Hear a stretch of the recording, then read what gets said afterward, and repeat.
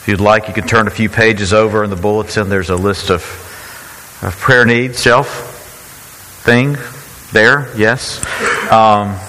Words, I don't know. Anyway. All right.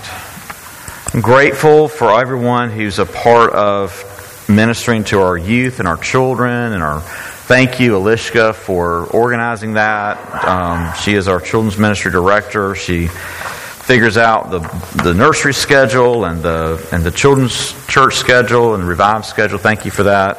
She loves when I draw attention to her as well. But I'm very grateful for all of you who, not just for those of you who do that and give that time and sacrifice. We very much appreciate it. If you would, turn in your Bibles or in the bulletin to 1 Peter 3. We're continuing our look at this book. I was glad for a break last week, and also doubly blessed by Justin's sermon to us as we think about this new year, as we think about what's really important, and that we'd stop, striving after recreating ourselves, these resolutions. This time I'm going to get it right, but really just rest in the fact that Christ has got it right for us, and we're going to rest in Him more. That's the only resolve we need, and the thing we need is to more and more look to Christ and look to Him to help. And on that note, we're looking to this passage, which is one of the two big passages in the New Testament on marriage. And I don't want us to lose sight of the overall context. I'm going to cover that in a minute, but This is not so much. Sometimes we open up these passages where there's clear application, right? This is not a gospel passage per se. It's an imperative. It's the application of the gospel to our lives. And sometimes we read this as, okay, I'm just going to do this. I can do this, like a resolution. I hope this is convicting. I hope it's humbling. Not all of us in the room are married. Some of us have yet to be married. Some of us have been married and are not. Some of us are all in different stages. But in this passage about marriage, a passage to wives and to husbands, there's really something for all of us. So I want to say that first and foremost. There's something for all of us here. And this is, again, but it's not something you and I can attain in our own strength. I want to say that. This is we need not just the example of Christ, we need the power of Christ. So hear it in that way. Remember the gospel. Remember it's Jesus at work in you. It's Jesus that's completing the good work He began in you. And this is a way He wants that to be cultivated in our lives. And so with that said, let me pray and then let's read. Gracious God, we come again to Your Word that's holy, inspired, inerrant. It's true in all that it affirms. You cause men to write it, and then You've preserved it throughout the ages, and we give You thanks for that. And we pray now that You would open our hearts to hear it, that we would think about what we're hearing, think about what we're reading. Give me the words to speak, work the gospel into our hearts, and Lord, may that transform the way we live. Especially as husbands and wives live together. May that be transformed through the gospel. Thank You for applying it so well here in this text through Your servant Peter. And we pray this in Jesus' name. Amen. 1 Peter 3 verse 1. Likewise, wives, be subject to your own husbands, so that even if some do not obey the word, they may be won without a word by the conduct of their wives, when they see your respectful and pure conduct. Do not let your adorning be external, the braiding of hair and the putting on of gold jewelry or the clothing you wear, but let your adorning be the hidden person of the heart, with the imperishable beauty of a gentle and quiet spirit, which in God's sight is very precious. For this is how the holy women who hoped in God used to adorn themselves, by submitting to their own husbands, as Sarah obeyed Abraham, calling him Lord. and you are her children if you do good and do not fear anything that is frightening. Likewise, husbands, live with your wives in an understanding way, showing honor to the woman as the weaker vessel, since they are heirs with you of the grace of life, so that your prayers may not be hindered. The grass withers and the flower fades, but the word of our God endures forever. As I was reading this, a movie came to mind that I like. Again, some of you are not surprised that I'm using a movie here. But it's the last line of a movie. It's not a movie you would think of that's about marriage, but it's Open Range, which is one of the best Westerns, I think. And it's in the midst of gunfights and things like that, there is this love story between a very unlikely, not marriage material man and a woman who's late in life and never been married and never hoped to get married, but they're in their lives, entangled there. They meet, and it's really a beautiful kind of love story in the midst of this. But at the end of the movie, there, as he's asked her to be his bride, he still has to get the cattle to where they're going. He still has to do the cattle drive, so he's going to have to leave for a few months after proposing. So she's seeing him off, and she goes, "Okay." This is Kevin Costner's character. He's playing Charlie Waite, and then Sue Barlow's played by Nat Benning. I know y'all were wanting to know that, but he goes, "Okay, now go on back while we can still see the houses. I want to see you. I don't want you to be too far off as we leave." And she just sits there on her horse. "Okay, we're leaving. Go back to the house." She just sits there, and he goes, "How is this going to work if you don't do what I say?" And she laughs like y'all laughed. And then he kind of, okay, and they, kiss, and he rides off. But it was such an honest, innocent question this guy has. He has no idea what marriage is. And he loves this woman. He's proposed. He's like, how is this even going to work? What's going on? How is it? And it's so true. It's so honest. I love that. I love that little that statement there. How's this going to work if you don't do what I say? I've never asked Camille that, and it's working. Okay, so we're talking about. We read this passage, and here it is. It's about there's submission. There's even the example of Sarah, which is really if you go, okay, be subject, submit, call him Lord. What? Okay. But here are the things I want us to see. There's something here. There's a clear statement, application of the gospel to wives, a clear application to husbands, and then there's application for all of us. And here are my points.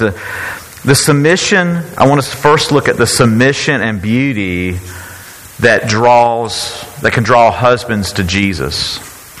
The submission and beauty that can draw husbands to Jesus. Second, the understanding and honor that can point wives to Jesus.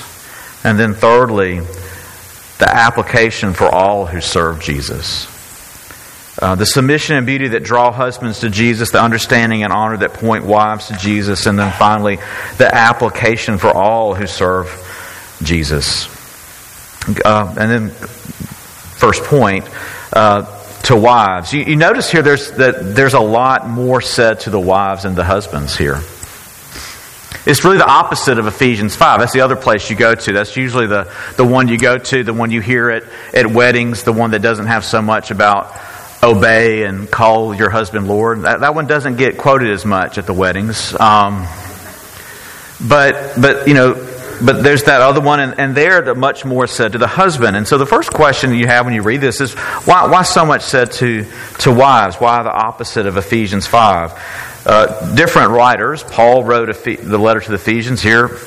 Peter, the Apostle Peter wrote 1 Peter. That's pretty obvious. But one commentator thought, well, it's probably because he knows who he's writing to. And there's a lot of women who fit this description in this congregation. There's a lot of believers who are wives to unbelieving husbands. That's likely why he spends more time talking to them. That's good. That's a very common thing. You look at Acts and, you see Paul going and preaching the gospel, going to the synagogue first. And if that doesn't work, going to the marketplace. That doesn't work. He went down to the river where the women were washing clothes.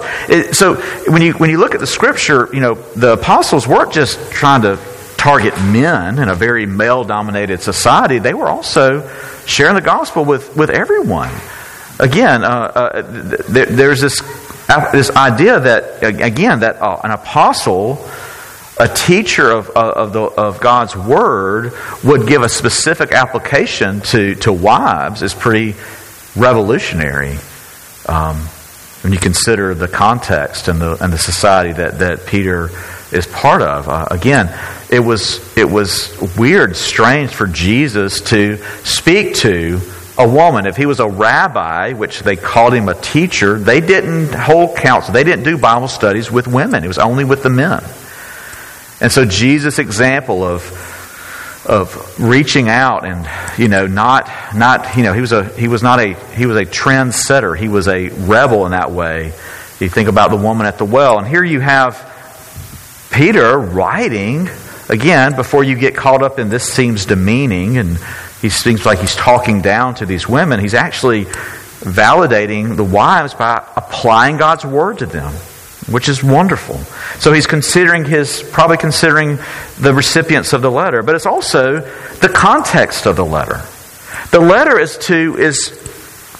kind of highlighting these points, these areas where we as Christians are to be distinct. And if you go back to chapter 2, if you look earlier in the previous chapter, he's talking about submitting, keeping look at verse 9. But you are a chosen race, a royal priesthood, a holy nation, a people for his own possession. We are distinct in this world, is what he's saying. And then verse 11, I urge you as sojourners and exiles to abstain from the passions of the flesh, which wage war against your soul. Keep your conduct among Gentiles honorable. So we're talking about having honorable conduct that shows not just that we're just preaching the gospel, but also demonstrating it. And then he gets into examples.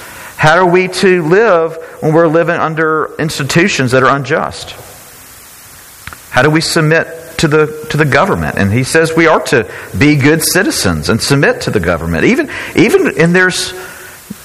when we recognize that it's not God honoring. He talks about how to be subject to masters. Again, this is a society he's not advocating. He's not pro-slavery, but he's speaking to people who live in a culture where there is slavery. And he's saying, it's not just how you act toward the good masters, but how do you respond when you're punished unjustly? And again, there's this attitude of submission and gentleness and kindness and graciousness that's supposed to shape all of our lives. And so now he's talking about the person that's in the submission role in the marriage. Okay? So the citizen in relationship to the government, the slave or employee in relation to the master or boss, and now he's talking to wives. These are areas where it's really hard. It's really difficult to be Christ-like. And so it's not just, all right, I'm going to beat the wives up. This is in much of society at the time, and still today, wives are abused by husbands. There's the power differential is off. There's sin in that. And he's speaking to women who are struggling, living with someone who doesn't love them in a Christ-like way. Now let me say this. This is not an absolute statement of be subject in all things. There's in the scriptures it talks about there being biblical reasons for divorce, for infidelity, unfaithfulness, abandonment, and we believe it. And I'm I'm about 99% sure I'm speaking for all the elders here, I'm speaking definitely for myself, any kind of ongoing emotional, spiritual, physical, especially physical abuse, we deem as abandonment. And so there are reasons that a wife should not live with her husband. But we're talking about, except for those cases where there's biblical reasons for divorce.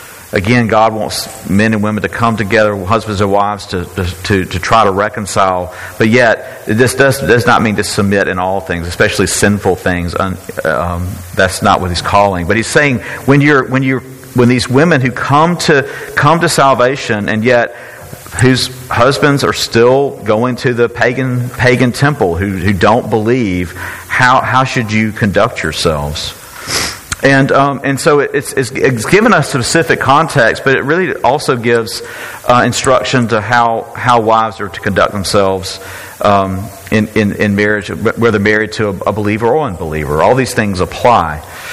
But let's go back to this. So it says that wives are to there's submission and there's beauty that draw husbands to Jesus. We see that. The submission, again, is not something new, that's not specific to wives. It's throughout Scripture. It says it begins with likewise. The verse begins with likewise. And that refers us back to what we looked at a couple weeks ago, the example of Jesus, verse 21. For to this you have been called, because Christ also suffered for you, leaving you an example that you might follow in His steps. So the call to submission is not just women's work. It's Christ likeness. He's not calling women to be more feminine. He's calling women to be more Christ-like in the way they conduct themselves with their husbands. He's calling them to walk in the light of Christ. That's what our series is called, Walking in the Light of Christ, and living according to His example. So what does this submission look like? It's the respectful and pure conduct. It's another way he describes it here. Respectful and pure conduct. And he says that submission, that respectful, pure conduct, is the wife's true beauty. And then he says something here that's troubling, maybe for some of you. Verse 3, do not let your adorning be external, the braiding of hair, putting on of gold jewelry, and the clothing you wear. Some have read that and gone, well, there it is. There's braiding hair is a sin. Gold wearing jewelry is a sin. Being adorned in any kind of thing is a sin. I'm convinced that's not what this is saying. Some people have read that very literally and go, well, that's the reason why you can't trust the Scripture, because it says things like that. And I saw a Christian with braided hair the other day. And so, what do you do with that? But what it's saying is not that these things are sinful, outer adornment, but it's a lesser to the greater, is what I think he's saying. It's in the same way that when the Scripture talks about the Old Covenant and the New Covenant in Christ, it's not saying that the covenant God made with Moses was bad. If you look at Hebrews, but the New Covenant in Christ is so much better.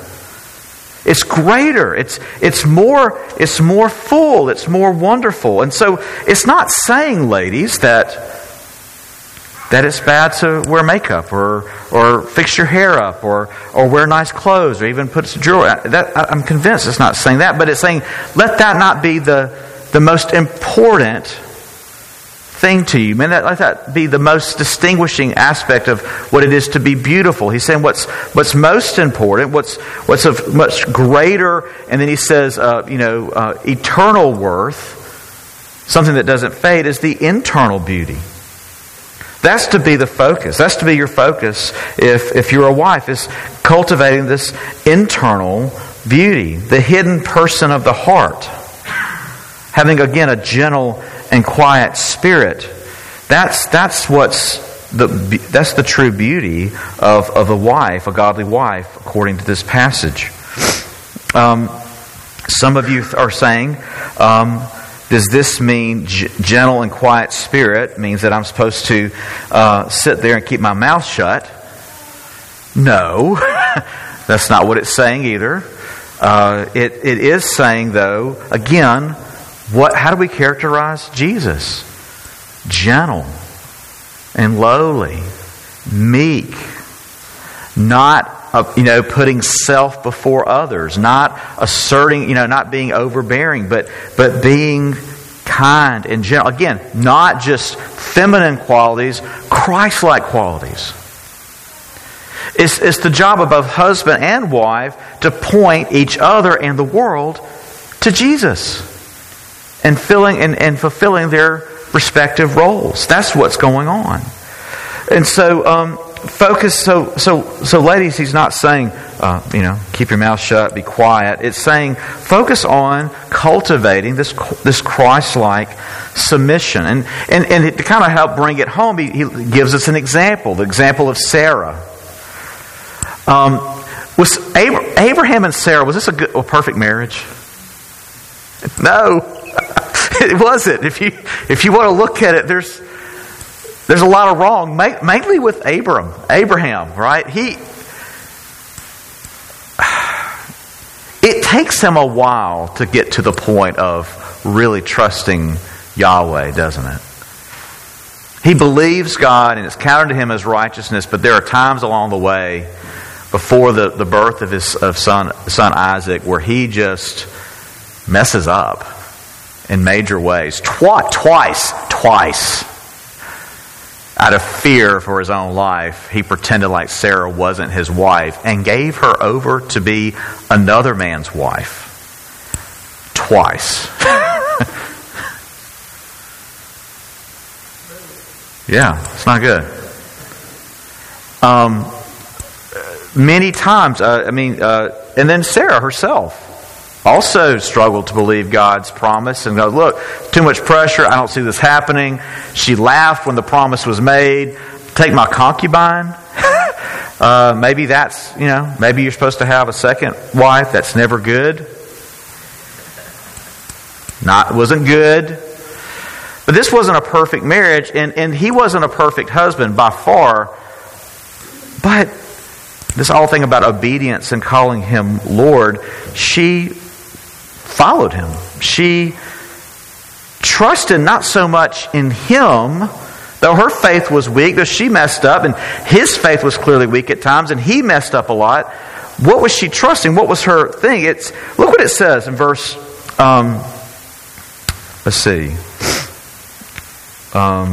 verse 5. For this is how the holy women who hoped in God used to adorn themselves. I want to make that very clear. This is how the women who hope, not in their husbands, but who hoped in God. In Abraham's brokenness and his imperfect faith, she followed him, left the land of Ur, left all that she knew, went out to be a nomad because he said, God told me to. And he made me this promise. And they both struggled along the way. And he struggled big time. And he sinned against her numerous times. But they were both struggling to figure out God's plan. Again, I'm not saying that his sin was okay. I'm not trying to downplay that. But you see what it looks like. It's not that she just kind of was a passenger along for the ride. She was very much a part of this process. She had to consent and go and trust the Lord, hope in God's promise with her husband, and follow his lead. If you think about it, I don't know if you realize this, did you know that Peter's wife went with him?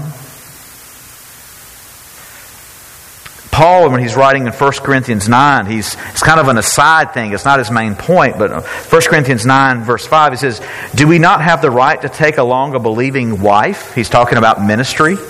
As do the other apostles and brothers of the Lord and Cephas. That's Peter. Can you imagine being Peter's wife?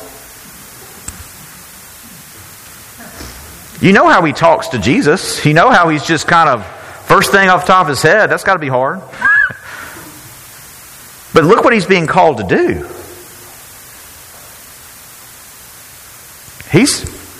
Peter knowingly is taking part in a gospel ministry where he knows he's very well heading to martyrdom. Jesus told him as much.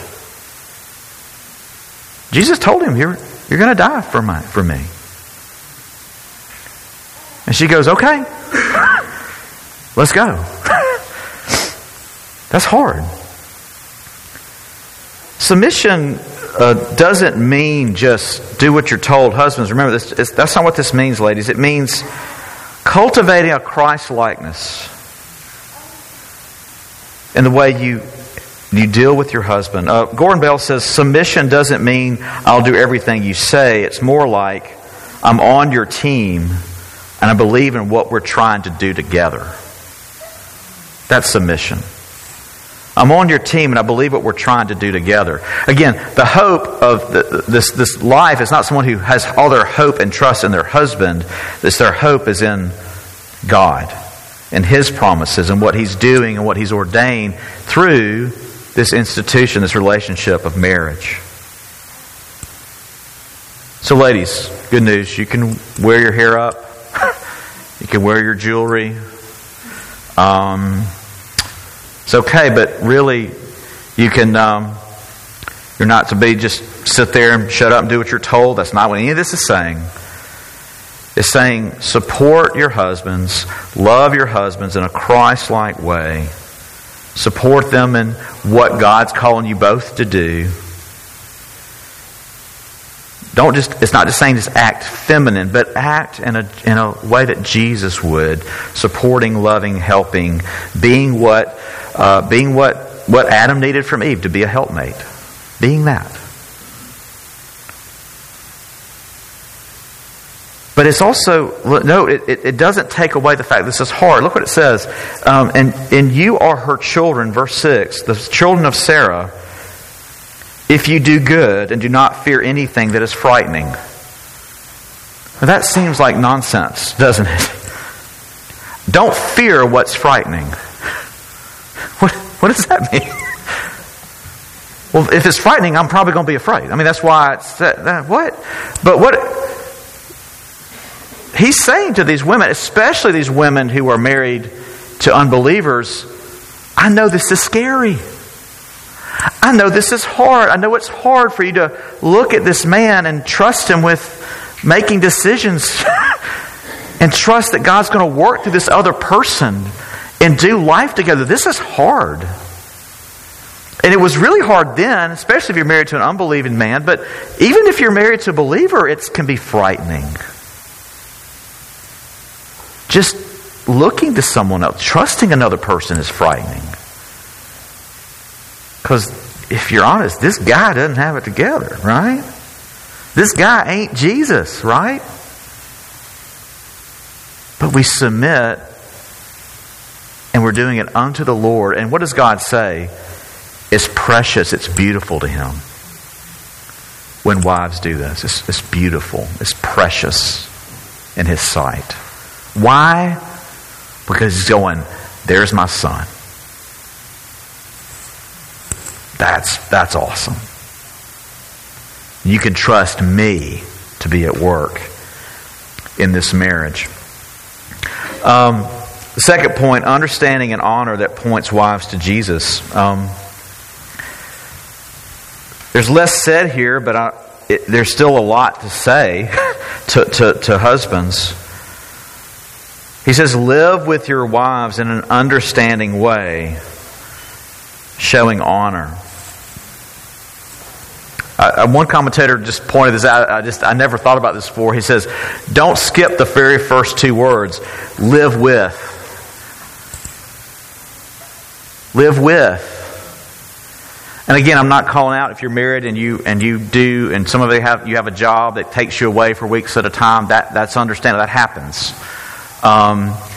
But when you're home, when you're together, are you doing life with each other? It's okay, I would say, to have division of responsibilities. Some of our households here may be quite traditional in that. Some of us are, old school because we are old and old school, and that's okay. Some of us are younger and have different thoughts about that. And, just confession, my wife handles the money because she's better at it than me.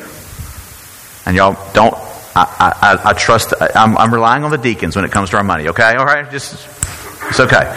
But don't get scared. I do know what money is. But she moves it around and makes sure we pay the bills because she's better at it. But there's different ways of doing that. But look, even if you have more division of labor in your household, husband does work mostly outside, wife only works at home. This is calling us to do life together, and it's calling us not just to kind of, I'm going to enter into your orbit, wife, when I'm home, and then leave it, and I'm my own entity, that kind of an own planet without any kind of orbit that just kind of floats around the universe. I didn't write that out, but does that make sense? Anyway, that's how I think men in our sinfulness want to behave. That's my own fleshliness. I'm just going to kind of pop in. We're good over here. All right, we'll go to the other thing. We're supposed to do life together. One flesh. One life. And we'll start singing a U2 song here in a minute, if you know it. Anyway, but one love. We get to share it. It leaves you, baby, if you don't care for it. That's a good song. Anyway, that's a good line. But it's doing life with. Helping, talking about life, talking about vocational life, talking about home life, being involved with the kids, being involved with doing laundry, being involved doing all the things, doing life together. Again, not a 50-50 necessarily division of labor, but do life with your spouse. Care about what they care about. Men, that's what we're called to do. In an understanding way. Or live with them with knowledge. Live with your wife, husbands, with knowledge of them. I heard a joke, and I want you don't. This is a joke, okay? There's this joke. This guy was praying on the beach, and God appeared to him and said, "Well, if you give me, what do you? Anything you want, any wish you want, I'll grant it." He goes, this is out in California. He goes, I love Hawaii. If you could build a bridge to Hawaii so I can go anytime I want, that'd be great. He goes, that's a big ask. That's a real selfish, a very materialistic request. You realize how much concrete and labor it would take to bring that about. It's just that's materialistic, self-centered. No, think about another thing. This is God speaking, and this is not from the Bible. Okay, I know it's confusing. Okay, closing the Bible, just stay on the joke. Okay, so then he goes. He thinks about it a while. He goes, I want to really understand women and how they think and what they need. And he goes, do you want 2 lanes or 4 lanes? Okay, that was a joke, right? Because I rushed it. But the joke is a man wrote that joke, okay? Obviously. Because, again, men and women are different. We're different. We're different in how we think. We're different in the way God's called us to function in a marriage. And it takes time. It takes effort. It takes loving effort to understand, for a husband to understand his wife and his wife to understand her husband. It takes time. In Keller's book on marriage, The Meaning of Marriage, I use that for all people I'm going through premarital counseling with. He talks about how so many marriages, that first year, they're just really a lot of turmoil, a lot of struggle. And he says, for most of them, if they'll just kind of get through that first year, that hard part, because 2/3 of those marriages just end up being okay. Because what? You don't understand the other person. You don't understand. Especially dudes, if you grow up with brothers and you're like, this is the first time I've had a woman as a roommate. You're like, okay, how does this work? How does she think? How does she function? I was just making a joke. Why is she crying? Things like that, No sarcasm. What? Okay. But be understanding. Leadership, headship isn't, look, I'm the way I am, I'm in charge, so everyone's going to do what I do.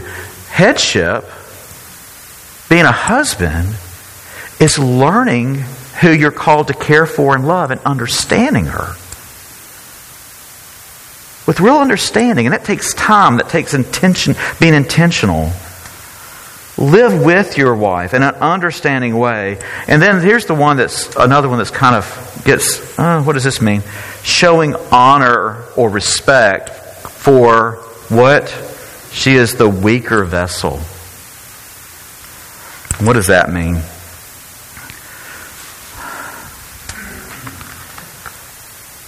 I'm just going to quote a guy named Rob Looper. And every time I think about this text, I think about the sermon I heard when I think we were either engaged or about to be. And my pastor in college preached on this text. And he put out a fine crystal champagne glass. Dudes, this is what we are. Kind of throw it around, I could drop it. It's full of water. I'm not going to drop it or throw it, promise. But it'll be okay. And he says, when he talks about weaker vessel, it says it's a weaker vessel is to be shown honor. What do we do with the fine china and the crystals we have? A lot of us in this house, we put them in a china cabinet and they're just on display, right? We don't put them in the dishwasher. We don't throw them around. Again, this where this falls apart is that in this illustration is that for a lot of us, the fine china was never used or never touched. Anyway, but again, that's not saying women can't be touched. But it is saying that it's not saying women are worse or lesser. It's saying that we're different. And the main reason we're different is obvious, and this has become less obvious in our world today, is that there's a physical difference between men and women, just in our strength. Most men are made to be stronger than women, have more upper body strength, things like that. So he's saying we've been made differently. Men are made physically to be stronger, so show respect. Be attentive. Treat them as honored, precious vessels. That's what he's saying to husbands. Ladies, that sounds good, right? Does that sound bad? No, good. All right, but that's what he's saying. Be careful, show honor, be understanding, because there's a physical difference in strength and ability, things like that. But also, and Gordon Bales in his book, he points this out. There's also a way that husbands can be more relationally objective and relationally strong for their wives. It goes back to the garden. It goes back to the fall. That for men, where did the curse affect us? It affect us in vocation and in productivity. Where did the curse affect women? In their relationships. So he says, what's true is that for women, wives gain more of their identity from how the marriage itself is going. Men, not as much. And you would think, there's sin that happens with both of those things. Men can become, like I said, kind of in and out of orbit, doing their own thing. But for women, it can become, if there's a problem, it's the problem. Everything's a problem. I'm a problem. It's all. But husbands can be strong and help them see God's promise for the relationship, help give objectivity, speak gospel truths into their mutual sanctification in marriage.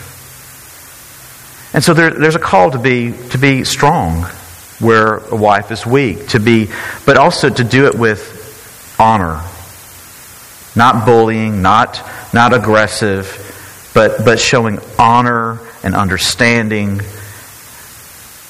And then if you're still like, I still don't like this passage, it still seems like it's demeaning women. Look what it says: for you are heirs with you of the grace of life. We're co-heirs of the grace of life, of the salvation that's been wrought by Jesus Christ.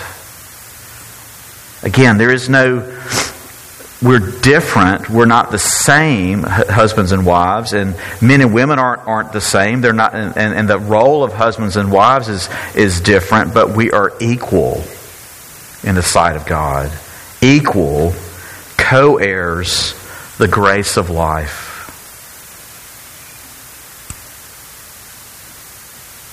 So what's the application? That's the application for wives, for husbands. But what about the application for all who serve Jesus? Our third point. To the married in the room, I want to ask you this: does this ring true of your marriage?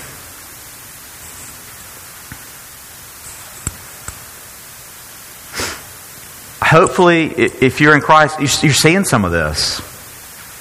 Your heart, just Christ, the gospel's moving your heart to this kind of submissive love and support wives to husbands. And as husbands, you're going, I'm called to love and cherish and know and understand and grow an understanding of my wife and care for her as precious and show honor to her. Hopefully that's happening. If it's not, how can it be more so? How can this be more manifested? And then I want you, if you're married, to begin praying that God would do that. Now, okay, here's the prayer I want you to make. Don't pray, make my husband more like this husband. Make my wife more like this. No. Pray that God would work on you. That husbands, you would be the husband described here. And that wives, that you'd be the wife described here. And that you would realize that you're not doing it because your husband's so great, but because it's what God's called you to do. And your hope is in God and His work in you and in your husband. And I'm sorry I skipped over this, but realize, husbands, the consequence of not doing this. Or he says, you need to live with your wives in an understanding way so that your prayers may not be hindered.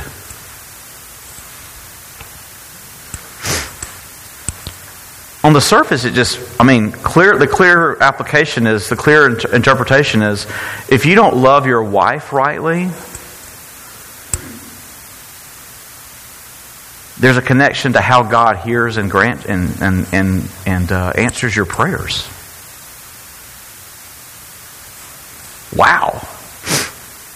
And it may very well be because if you're not being kind, understanding to your wife, if you're not seeking to submit and be Christ-like, you're probably not going to be praying, asking God for what you need. She's probably not going to be as desire to pray for you, husband, to be the kind of man you need to be if you're not honoring her and loving her in an understanding way.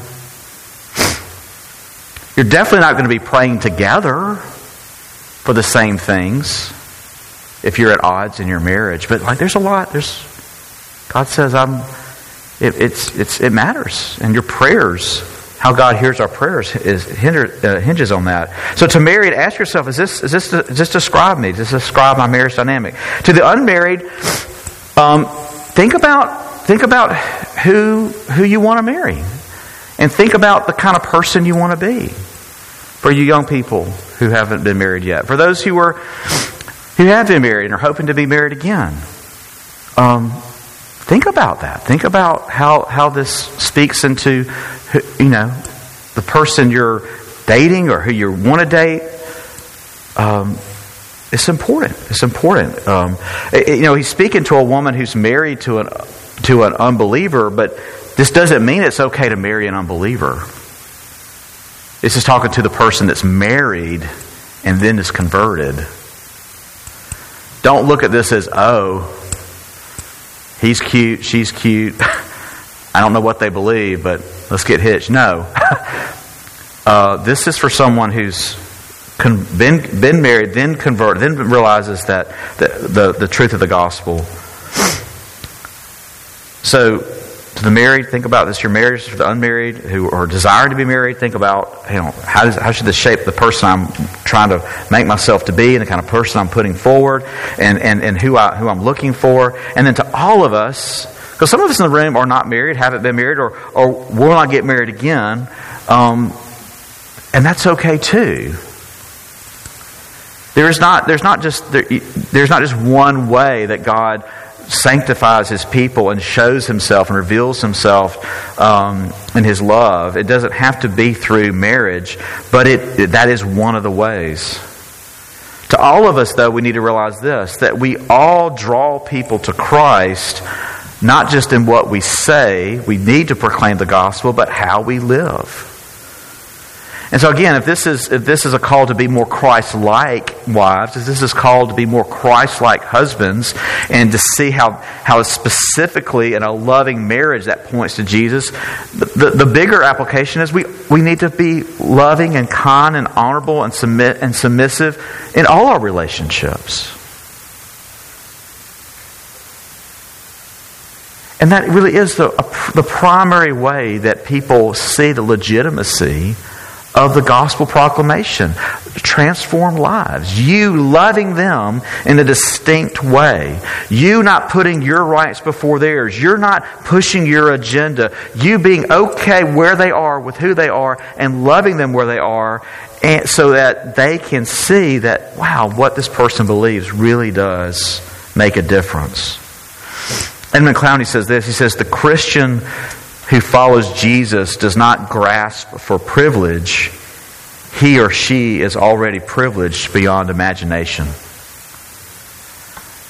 And when we get that, it changes the way we live. It changes the way we deal with one another. Husbands and wives, yes, but just across the board. How we treat one another in the body of Christ, how we treat the unbeliever. That's the application for us all who serve Jesus. The big picture, with this, marriage is important. Marriage is something made by God, and marriage is hard. It's a time, there's aspects of it that's frightening, that is hard. It's hard to do life with another person, be so vulnerable with another person, trust another person with your life. But we do it as husbands and wives, not just because He said so, but because we're living out Christ in that relationship. We're loving and submitting and honoring as Christ loved and submit and gave Himself for us. Let's pray. Gracious God, we thank You. We thank You for speaking into every aspect of our lives, including marriage. Lord, for some reason, that's a place where it is a vulnerable thing. It is an intimate thing. But sometimes we think, well, I can figure that out by myself, and I should figure it out by myself, and I should be able to figure this out. But Lord, we can't. We need You. We need Your grace. We need Your love. We need Your mercy, Lord. Help us speak into our lives and transform the marriages and transform all of our relationships here in our church. Make us all more and more into Your image. Conform us into that way. We pray in Jesus' name. Amen.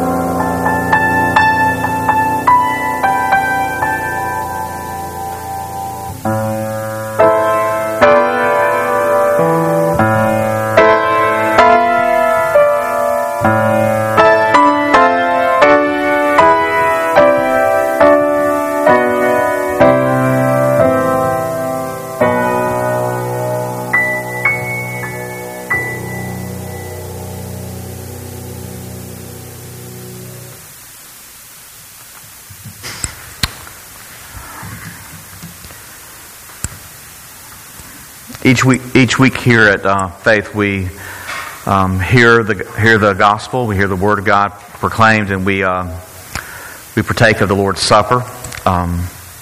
It's here in your bulletin. It's printed an explanation of this meal. Communion, the Lord's Supper, is the family meal of Christians. We invite all committed followers of Jesus Christ to share in this sacrament. Those who are baptized and members of a congregation that proclaims the gospel, who are at peace with God and their neighbor, and who seek strength to live in a deeper communion with Jesus. If you are not a Christian or you are not prepared to share in this meal, we encourage you to spend this time in prayer. We hope that this time is helpful to you as you consider your relationship with Jesus Christ, with His people, the church.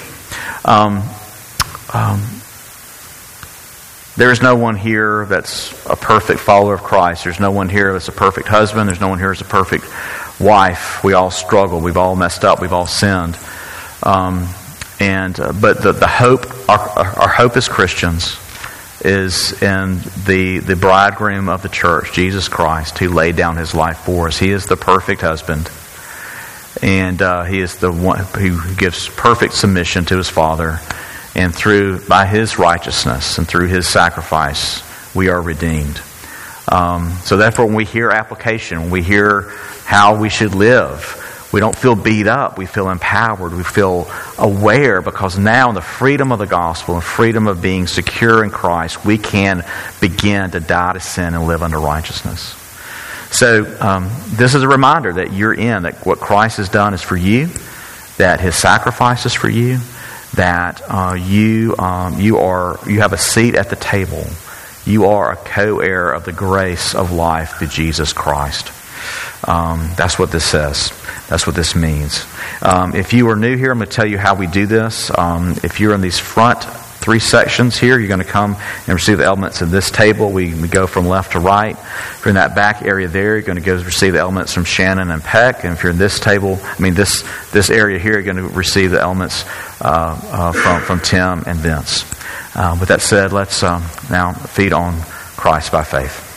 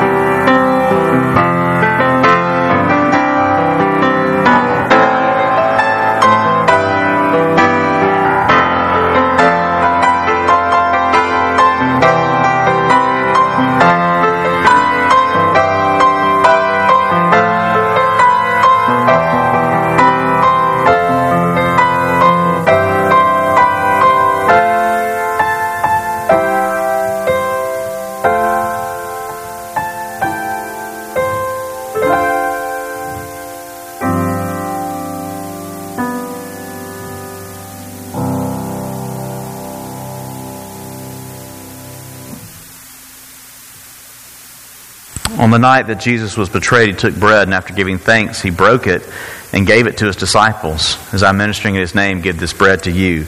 He said, take and eat. This is my body, which is for you. Do this in remembrance of me.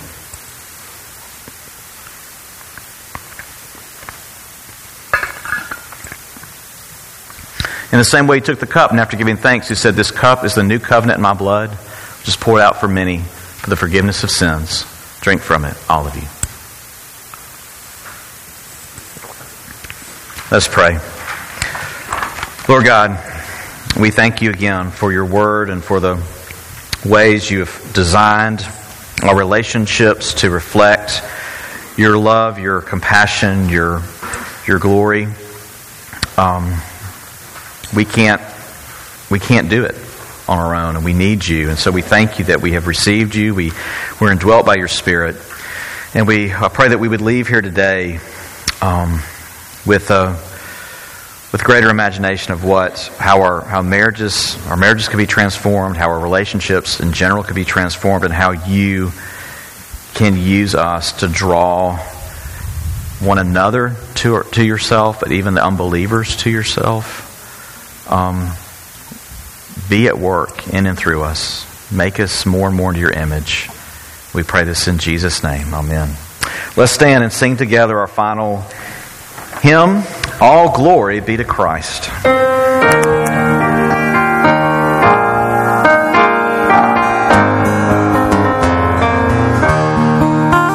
Should nothing of our efforts stand, no legacy survive, unless the Lord does raise the house in vain its builders strive.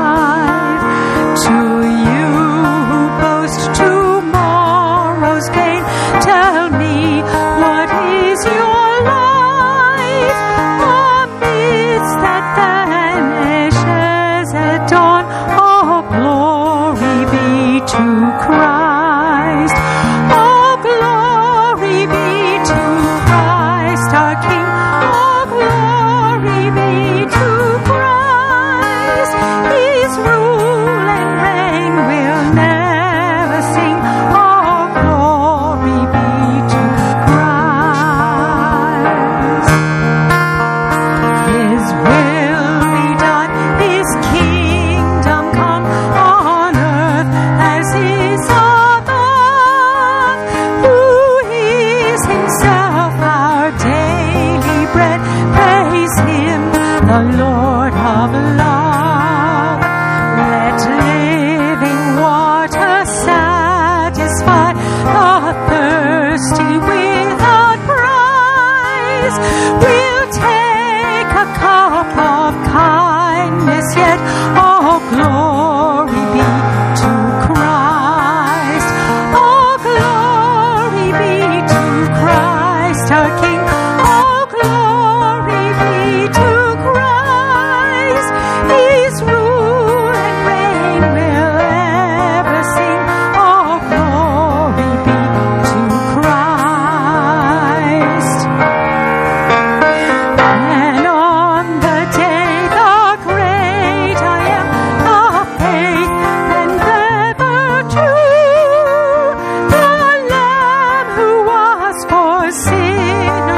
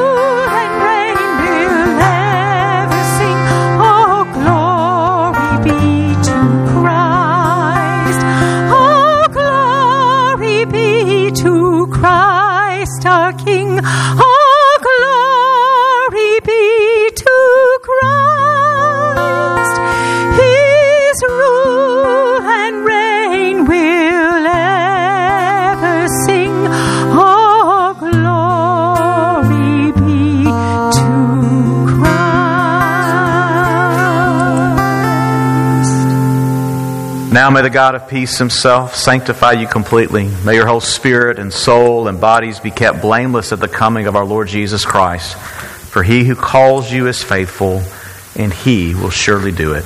Amen.